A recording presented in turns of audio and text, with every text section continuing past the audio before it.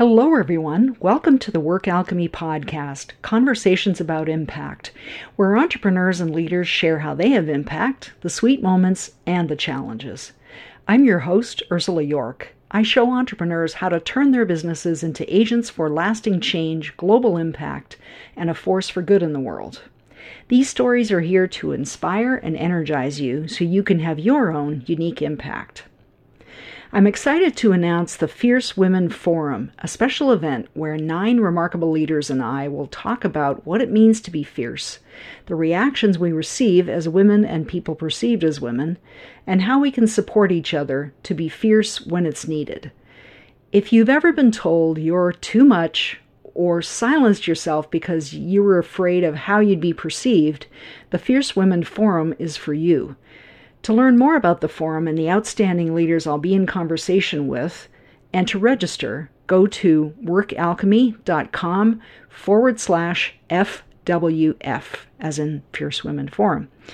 The Fierce Women Forum begins on July 15th, so be sure to bookmark that site right now and go there right after this episode.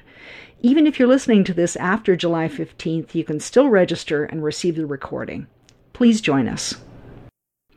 Today's guest on the podcast is Gail Golden. Gail is the founder and principal of Gail Golden Consulting, an international management psychology consulting firm. She utilizes her experience as an entrepreneur, business owner, and consultant to senior leaders of both Fortune 1000 and nonprofit organizations to help businesses navigate rapid change by accelerating the development of senior leaders and their organizations. Welcome to the podcast, Gail. I'm delighted to have you here. Well, I'm equally delighted to be here. Thank you so much for asking me. So I'm really intrigued by the trajectory of your career. I mean, you started off with being a clinical psychologist, and then you did an MBA of all things, which is an unusual choice, I think, for most people. And then you're doing the consulting work that you're doing now, the leadership work. So how did that all come about? Why an MBA? Well, you are right. It's unusual. I think, at least at the time that I went through the MBA program, I was the only psychologist who had ever been through the program. Yes. Oh, wow. There was doctors and dentists and physical therapists, other helping professionals, but not another psychologist. So the story is, I started out getting my PhD from Indiana University in clinical psychology. My husband's career took us to Canada, to London, Ontario, and I built a private practice there as a therapist. And I'll tell you, becoming a good psychotherapist is really difficult, and it takes a very long time. It's very hard work. Mm-hmm. But I loved it, and eventually I got to be good at it. And then, about 20 years in, I was sitting with a new client one day, and the client was telling me what had brought him to see me. And I heard myself thinking, I know you. I know what you're going to say. I know what I'm going to say. Right. I know how long this is going to take. I know how it's going to turn out. And I thought, oh, no, that is not good. It's not good because my client deserves to have a therapist who's more engaged than that. And frankly, I deserve to have work that's engaging me more than that. Sure. Even though I thought I was going to be a therapist my whole life, maybe it's time for me to think about doing something else. So I really valued what I had learned over those years about what makes people tick and how to help people change. But I thought maybe there's another place where I can apply this knowledge and start thinking about different kinds of problems. So I talked to colleagues who were doing different kinds of things. And I got very interested in how psychology could be helpful to business leaders. Help them to be more effective in their roles and to create workplaces that would bring out the best in people. But I had the good sense to recognize that if I wanted to do that work, it might make some sense to learn something about business first. Right. So that was what was behind the decision to go for the MBA. I thought, this will give me a chance to learn the language of business, to understand the world of business leaders, sure. and frankly, also to increase my credibility, both in my own mind and in the mind of potential clients and potential employers. So the next 2 years were the 2 busiest years of my life because I was going to school full-time as well as running my practice full-time. Right. It was pretty wild, but it was fascinating, and it was really wonderful in terms of just blowing my head open with all kinds of new ideas. And then we moved back to Chicago, which is where our roots were. And I signed on with a consulting firm and worked with them for about 5 or 6 years, learned the foundations of how to be a good consultant. And then in 2009, I started my own business. So we've just celebrated 11 years, and I'm loving every minute of it. That's great. Well, 11 years, that's an accomplishment. So that's Thanks. Wonderful.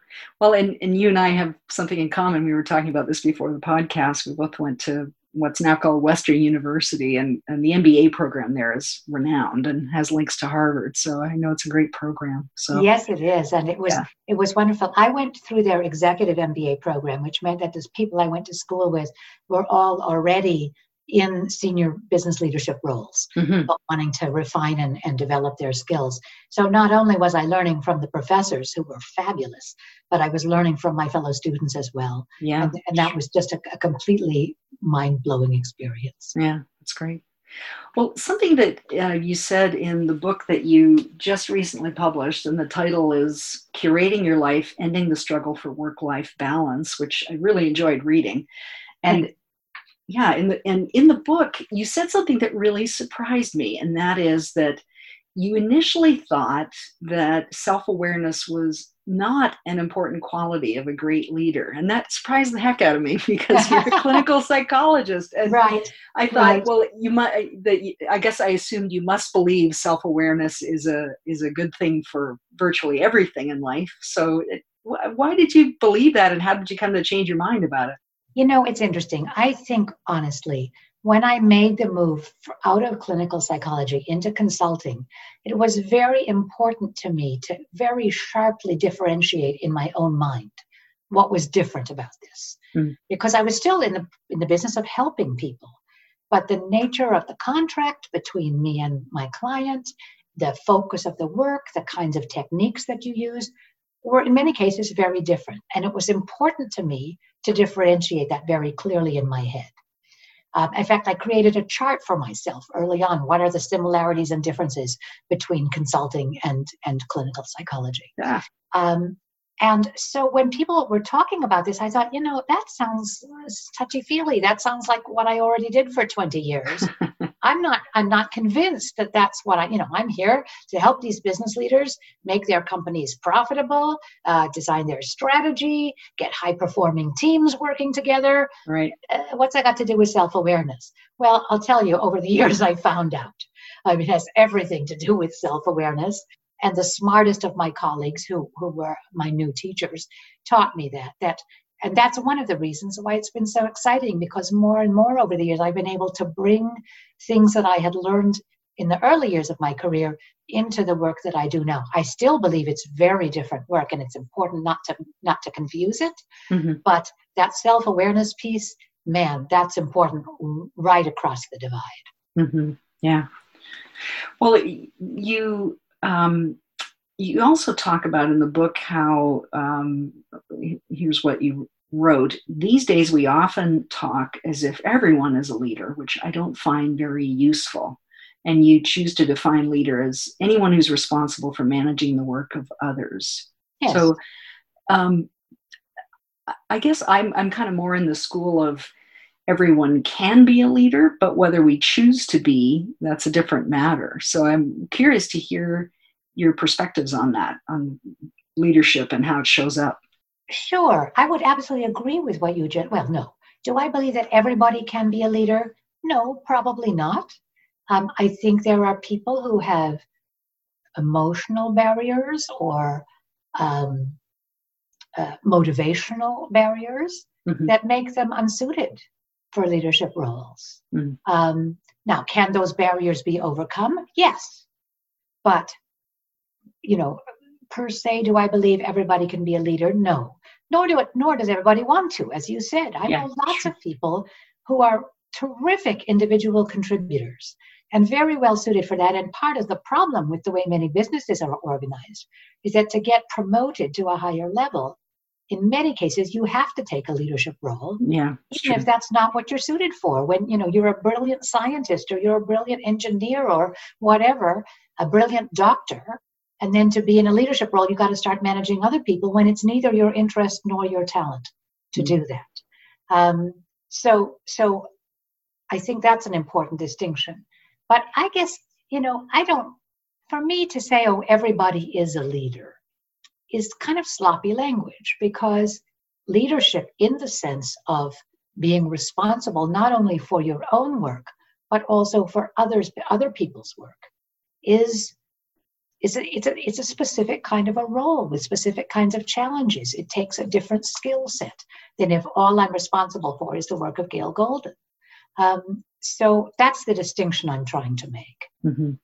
Well, you also said beyond creating your own life, you have to think about how to create an environment where your people are encouraged and supported to curate theirs. So yes. Maybe before we get into exploring that a bit, tell us what does curation involve? And that's the main topic of your book. So Sure. Yeah. I'm happy to do that. So one of the things I learned in my career is that the two groups of clients I worked with, the people who were coming for psychotherapy early on and the business executives I work with now, very different groups of people in many ways.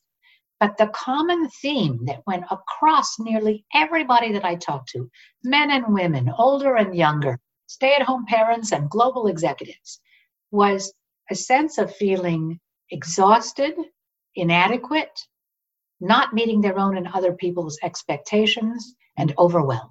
Mm-hmm. Across the board, almost everybody. Yeah, that pretty much sums it up.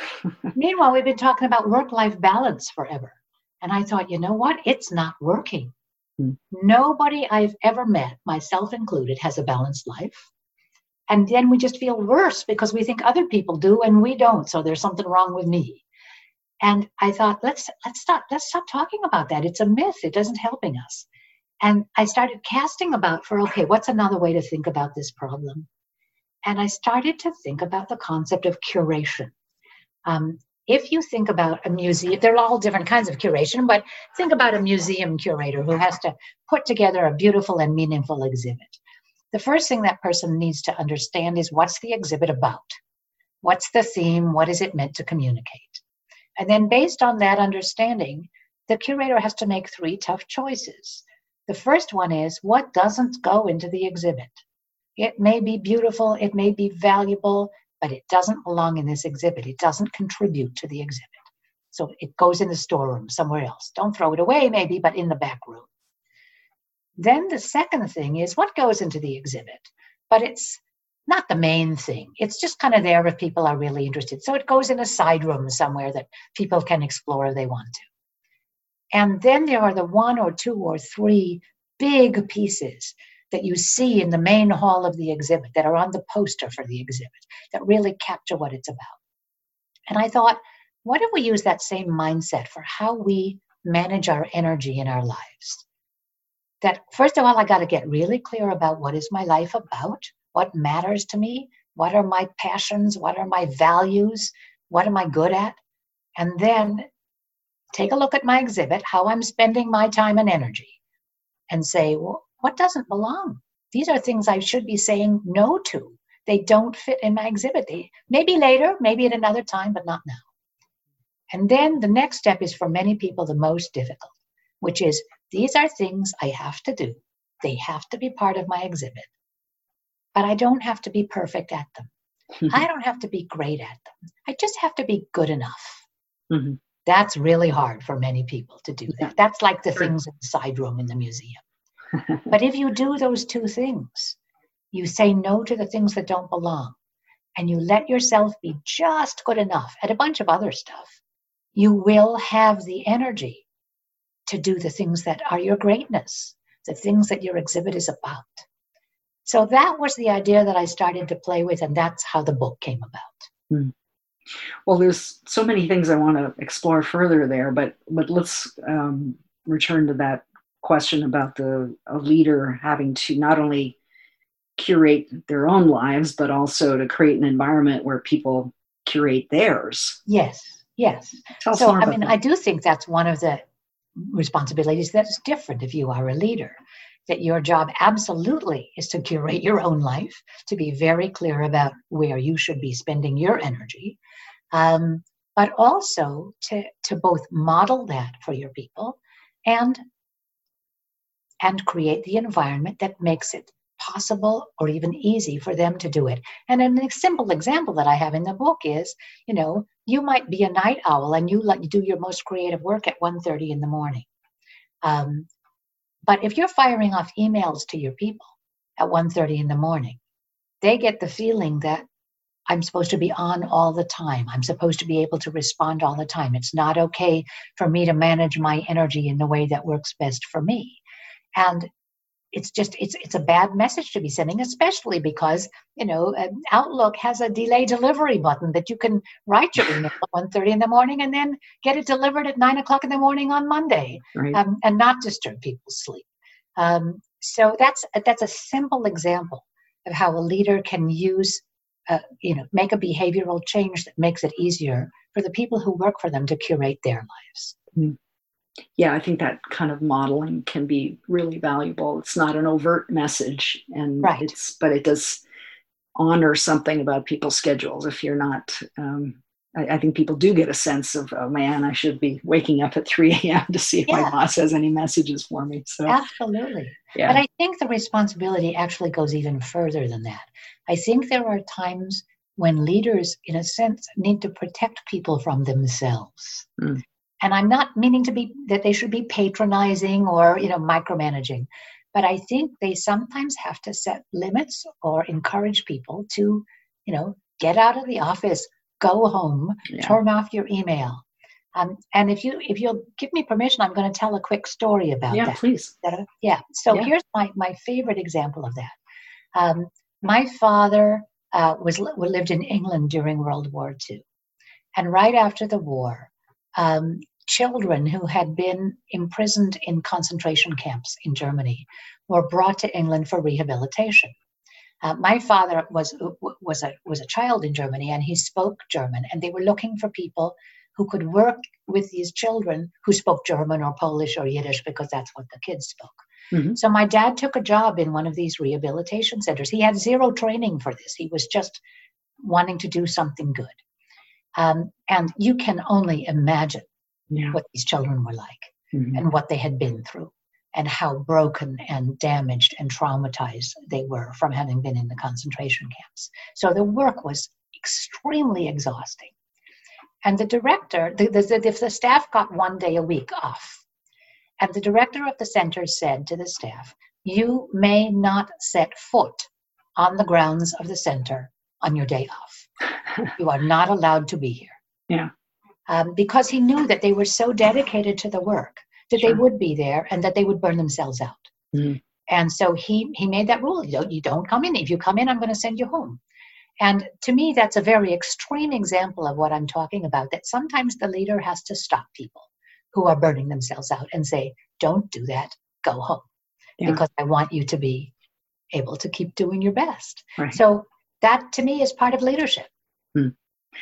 Well, and that's an extraordinary story, and I was quite moved by it. And it does make some really key points about taking more of an active role as a leader in ensuring that people have, I guess, permission in a way. I mean, maybe that's the wrong word, because that does have a bit of a patriarchal sort of feel to it, but it really is letting people know that the performance is not judged by the fact that they have to get some sleep once in a while. Well, exactly. I mean, as Americans, we're terrible at that. We don't take our vacation days. Right. And especially now, as we're talking during the COVID crisis and people are working from home, there's all this evidence that the boundaries between work and our personal space have really almost evaporated. Yeah. And that leads to more and more of this sort of work all the time, never take a break, which is really not the path to peak productivity. It's the path to burnout. Mm-hmm. Yeah. And I mean, I've spent years curating the process of working from home, because that's been my choice in my self-employed world. And I think it might be for years as well. But people who are just suddenly thrown into it, it does take some time to create boundaries from working at home. Yeah. Well, as you know, the topic of the podcast, really, the central theme is really about impact. And I'd love to explore this idea of impactful leadership with you. Okay. When you hear that term, what does that mean for you? Impactful leadership. Look, I guess what? I think the job of any leader is to get the job done, whatever that may be. And so one part of impactful leadership is organizing the workspace so that people have the resources that they need, have the training that they need, so that the job gets done, whether it's, we hit our business targets, whether it's that we provide free lunches to 2,000 children, whatever the goal of the team of the organization is. So impact is meeting the objectives of what your organization is about. Mm. But I think both along with that and beyond it has to do with, it's a cliche, but creating an environment that enables your people to bring their best. Mm-hmm. And again, that's both about things like, do they have the resources that they need? Are you compensating them appropriately? But it also has to do with inspiration. It has to do with personal connection. It has to do with fun, with making the workplace a place where people enjoy themselves, building a sense of community. And to me, that is all part of leadership impact. Mm. Yeah, thank you for speaking to that.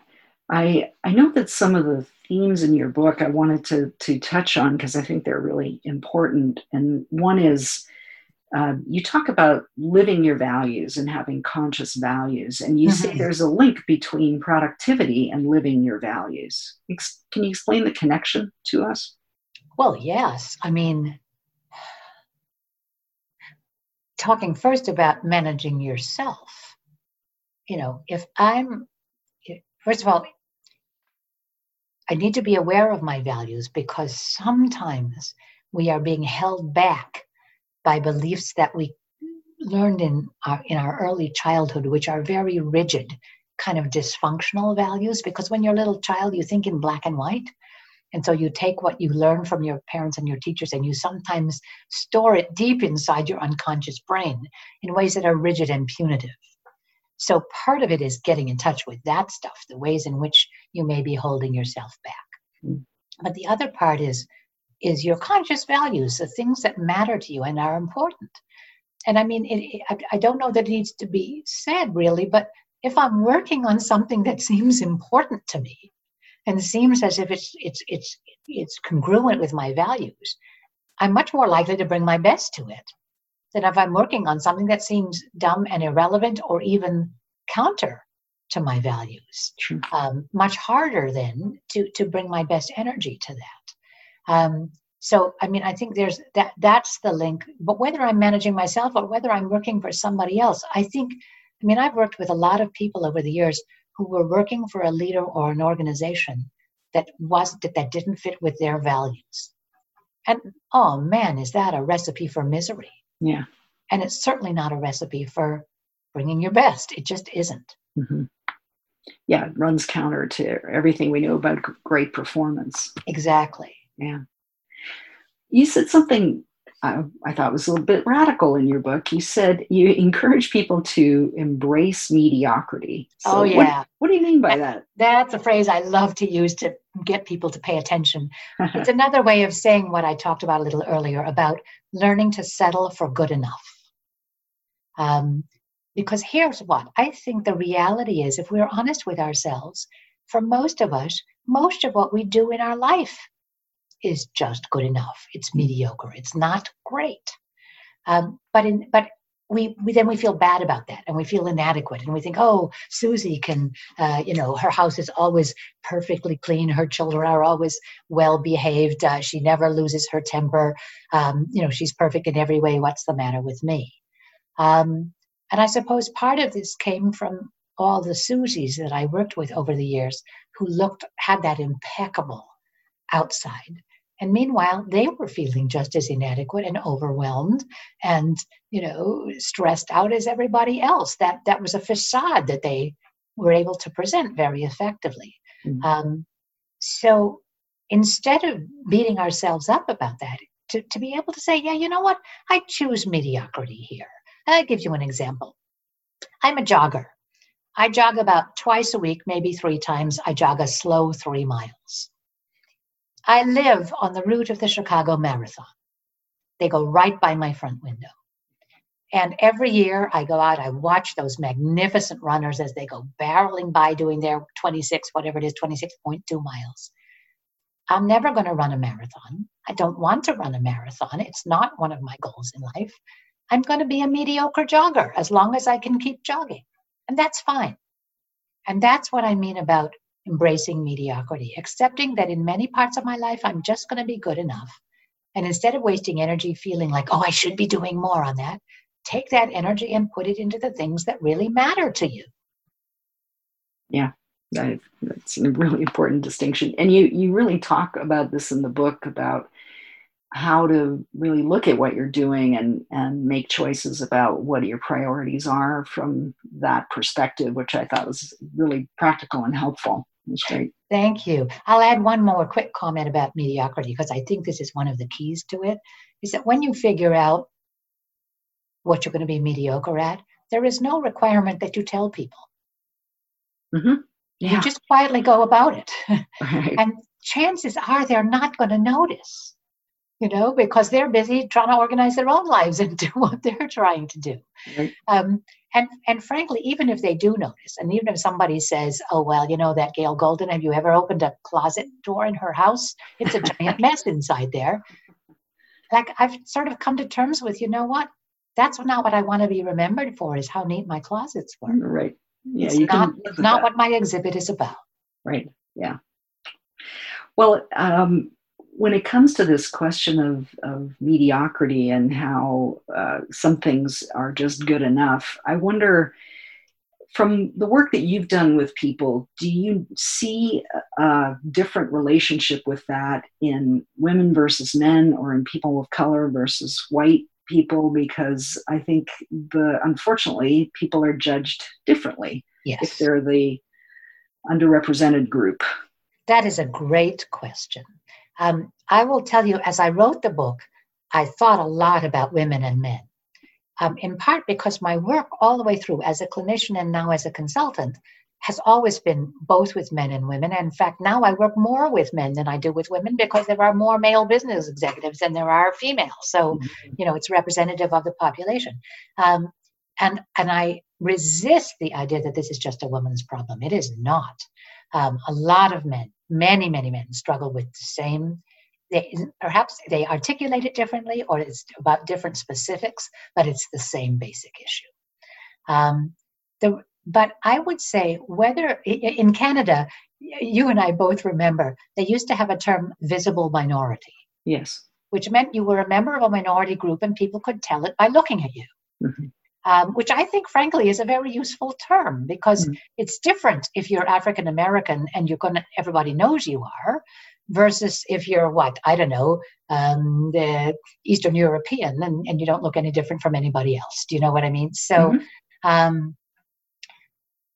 so visible minority. If you are a visible minority or a woman in the workplace, there are data that suggest that your performance will be judged more harshly, and that in particular mistakes will not be forgiven as easily. And that's the reality that you work in if you're a member of one of the not dominant groups in the population. Now, does that mean that you have to be perfect at everything? It can't mean that, because you're never going to be. Doesn't matter how hard you try. It does mean, I think, that you have to think extra hard about what are the particular aspects of your role that others will be scrutinizing most carefully. Because one of the things about curating your life is it's not just about figuring out what you feel like doing. I mean, golly, we're social creatures. We live in families. We work in workplaces. We have to think about other people as well. Yeah. And if you've got a boss, you've got to think about your boss. And if you have peers, you have to think about your peers. So then it becomes a matter, I think, of getting very smart about curating where is the excellence most important, given that I will never be able to be excellent at everything. It's just not going to happen. So you're still going to have to embrace mediocrity in some areas, but you want to be very strategic about how you do that. Does that make sense? Yes, yeah. Yeah, I mean, I love how you're very eminently practical. Yes. So it's a good way of looking at the energy constraints and time constraints that we actually have. And you touch as well on different kinds of curation. And one of them related to this is recognition curation, where Yes. uh, women tend to have, I mean, that you define that as ensuring that you both do great work and are seen to be doing great work, Right. because without recognition it's difficult to um, navigate an organization, and that women often have difficulty with both of those together. Yeah. I mean, I don't think women have any difficulty in doing great work. I Right. mean, Yes. many of it, look, some of us are terrible at our jobs, but, we're just as capable as the men are, in some cases more so. Um, but yes, I know I've worked with many, many women over the years who, at their core, believe that if they just quietly go about doing good work, that will get recognized and they will be, rewarded for that. Right. Now, I think as a leader, part of your job is to look for that. People who are quietly doing good work and not calling attention to it, Mm-hmm. because those may be some hidden talents in your organization. But having said that, I think if you have responsibility of making that easy for your boss or your manager by letting him or her have a line of sight to what you're doing and how well you're doing it. Mm-hmm. And again, for many women, that's more. Some men have trouble with that as well. But I think that's probably I'm speculating here. More often a woman's problem than a man's problem Well, is I think how do I do that in a way that doesn't feel like I'm just blowing my own horn and being a show off. mm-hmm. Yeah, I mean, culturally we're trained, we as women our culture are trained really in the idea of lifting other people up and not so much ourselves. It's really can be quite a point of criticism sometimes if women are seen as being uh, rather than simply talking about an accomplishment, it's seen as boastful or somehow excessive, where Yes. men aren't necessarily subject to the same criticism. Yes. Look, I think for business leaders in general, men and women, it's very important to give credit to the team of people who are enabling us to do the work. Mm. And to use we language when we're talking about the great achievements. And you also have to be able to talk about what you did. Because if you only use we language all the time, then your boss is likely to say, well, I'm not quite sure what's the value add that Gail is bringing if everybody else is doing the work, Right, right? right. Yeah, it's a very important thing to keep in mind. I recognize myself in that, so I love hearing that. Well, we can't talk about mediocrity and not talk about greatness. And you tell a really great story about what your son Ben wrote about Star Wars and Oh, the yes. stories people tell and the choices people make about their lives. Would you tell us about what that story is and what meaning was for you? Sure. If you'll give me 1 second, I will find, because I actually have his words in my book. Can you Oh, give me 1 minute? I'll see if I can pull it up really fast rather than try to retell it in my own words. One absolutely. moment here. At some point in history, someone needed to convince young men to leave their families and go to war, which must have been a super tough sell. They wrote stories glorifying battle to sell war. The stories never went away. They got tweaked, and now they sell entrepreneurship. The force, pun intended, of these stories is really hard to counteract. You have to argue that Owen and Beru's life is better than Luke's. Now, let me just stop for a second here for those people who are not Star Wars people. Owen and Beru were a farming couple who took in a child who needed a home, who turned out to be Luke Skywalker, the big galactic hero of the saga. So you have to argue Owen and Beru's life is better than Luke's. The real life Owens and Berus are people who have, say, been married 30 plus years, lived in the same house for 20 plus. They are winning. Being a billionaire, famous, having political power, maybe is actually stressful and not that fun. Maybe we stop celebrating that life. mean, that blew me away that Ben wrote that, partly because basically that's the life his father and I led. We've been married forever. We lived in one house for over 20 years. We're living in our current house now for, I think, 16 years, something like that. That's the life we chose. And it felt so affirming that my son said that. And I guess what I would take from that is, I mean, if your greatness is becoming a billionaire or famous or having political power, there's nothing wrong with that. But if your greatness is taking in a foster child, baking really great pies for your family, making quilts, whatever, things that are quieter, that are not going to get you world renowned, then that's who you are, and that's what your exhibit should be about. And so we need that broader definition of what greatness means. I love that he was so insightful about it. And it's, the whole cultural norm around that Star Wars myth, which is really the hero's journey, and how much that is kind of held up as a model for one's life. I love that he saw that you can choose something for yourself that doesn't necessarily match that norm. Well, he's a very wise young man. He's I'm very fortunate. I have 3 gorgeous sons, and I'm learning from all 3 of them all the time. Well, that's the best thing you can say. That's great. Well, we can't really have an interview in these times without talking about how much leaders have had to adapt and pivot to both the pandemic and also the calls for racial equity. And how have you seen leaders being able to adapt to those challenges? I think that's an ongoing process. In fact, one of the kinds of work that my team and I are doing now has to do with helping leaders begin to reassemble their teams as people are starting to come back to the office in some areas. And how do you decide who comes back? How do you decide who has the choice? How do you decide who should stay virtual? I mean, and then culturally, how do you recreate your company in this new environment? Very, very interesting stuff. I will say one of the fascinating things about leadership early on in the crisis was the incredible speed at which leaders and their teams made the necessary adjustments. I mean, if you think about the digital revolution that happened in about 3 weeks in late March, early April, right? I mean, typically that would take 18 months, 2 years in most businesses to make that kind of thing happen. And so we learned from that what we can do. Now, was it perfect? Heck no, it was clunky as all get out. But it enabled many, many, many businesses to keep functioning.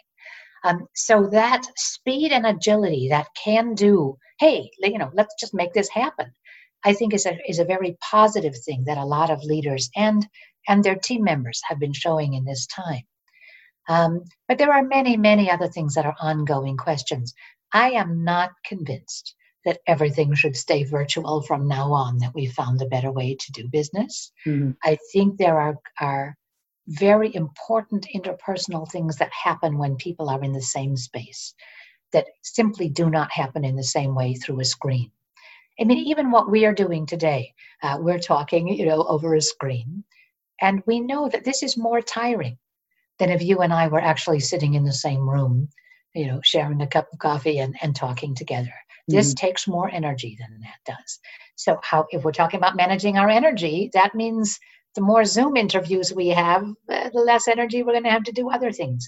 So I think there's a lot that still needs to be figured out, both on the productivity end, but also on the what business leaders like to call the soft side. But it's a crucially important side of how you make people engaged and connected and motivated, inspired, and feeling valued, and all of those things that are essential for an organization to run well.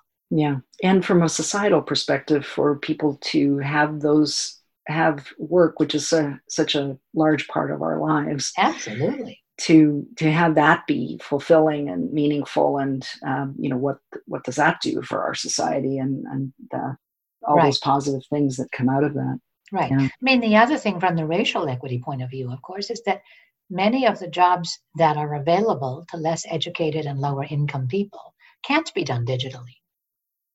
They're delivery people, they're dishwashers, they are house cleaners, they are, having jobs that that they got to go out there and do them. So the only thing that this has changed for them is that they're doing it at greater risk than they ever did before.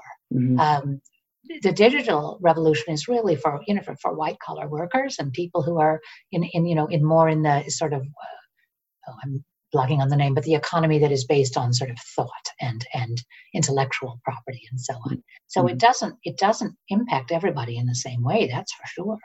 Well, yeah, and for people who have those kinds of jobs, that's certainly true.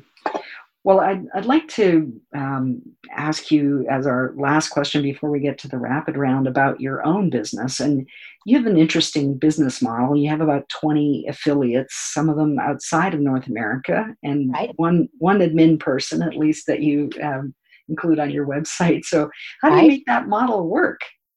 It's very interesting. I invented this model when I started my business in 2009. For two main reasons. One was the kind of work that I do, the kind of work that we do is very varied. And so I need different people with different skill sets. And frankly, up until the Zoom revolution, in different geographies. If somebody's living in Houston, they want a coach in Houston, not a coach in Seattle. So getting that geographic representation, but also the range of skill sets means that as projects come in, I can give them exactly the team that is going to be the best for what that project is. So that was reason number one. Reason number two is I didn't want to have to lie awake nights worrying about how I was going to make payroll. And so this way, I pay people everybody who works for me is an independent contractor. Most of them have their own consulting businesses and they subcontract with Gale Golden Consulting. And so, they come on board for a particular program, a particular project. They do magnificent work. And then when the project is over, they go back and do their own thing again. So it's a flexible model that has worked very well. And the interesting thing for me over the years is I have watched now big consulting firm after big consulting firm starting to talk about things like team on demand, which is exactly what I've been doing since 2009. It's not hiring people full time, but having them as affiliates that you can use when the match is right. So it's a great model that works very well for the kind of business that I do. Yeah, I've done both. I've had employees and what you describe as contractors, and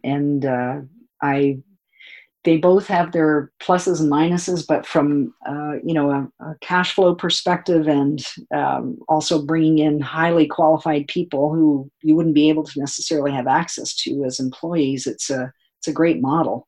Yes, you're right. I mean, when you do this, you have to think very carefully about the people that you bring in, that they are going to be representative of your brand, of the quality of the work that, my whole business, I have no physical assets. It's all people assets. So I need to absolutely to have the right people.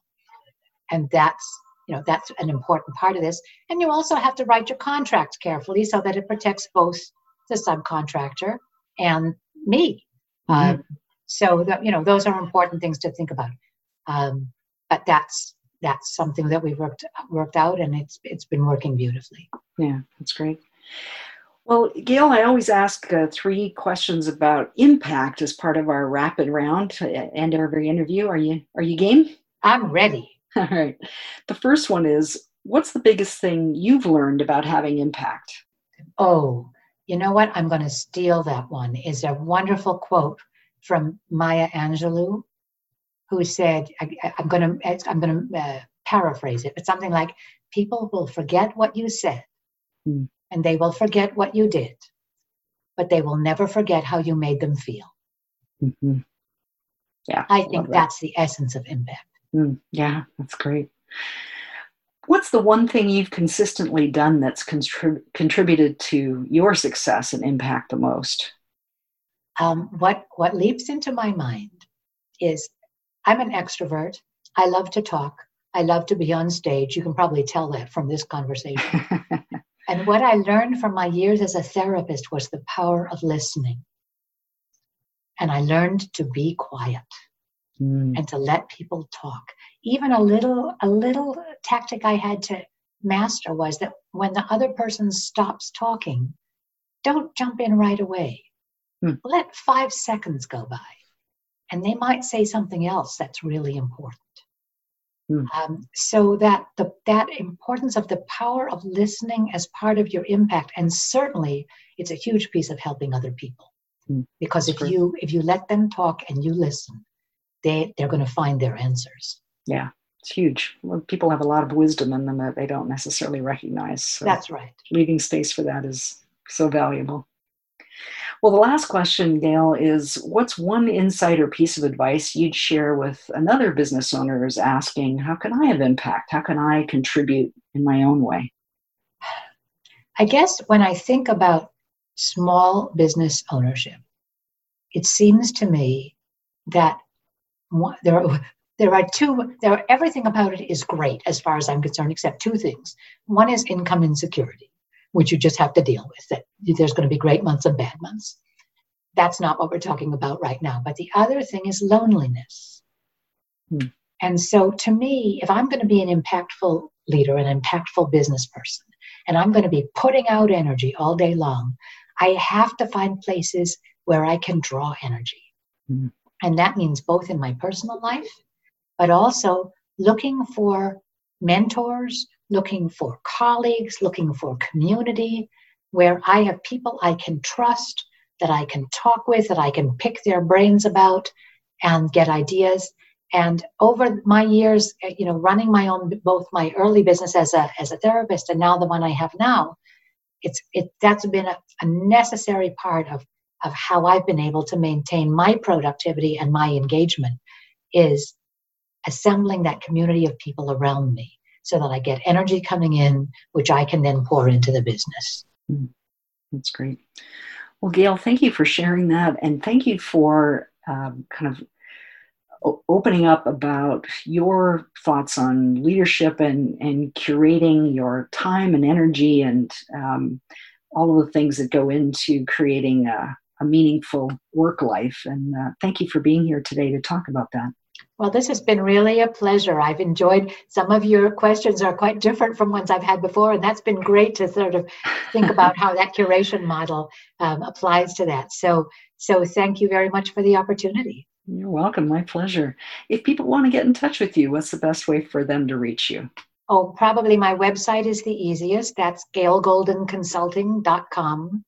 Gail is Gail, golden like the color. And that has all my contact information. So if you want to get a hold of me, you can. There's a page about the book there and lots of the blog posts that I've put up and other fascinating information. So that would be the good contact place. And the book is available on Amazon. If you Google Curating Your Life, Gail Golden, it'll pop right up. Great. That was my next question. So you preempted me. That's great.